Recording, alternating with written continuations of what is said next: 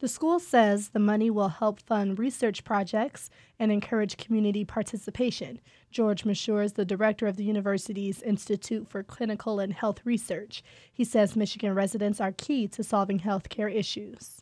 We really need community involvement and community engagement in all phases of research, even from the early conceptual phases, but definitely in terms of connecting with the community around clinical trials, for example, helping them to understand the research that's going on. Mashur says without community help, research projects won't go very far.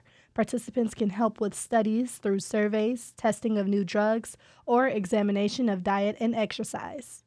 I'm Brianna Tinsley, WDET News.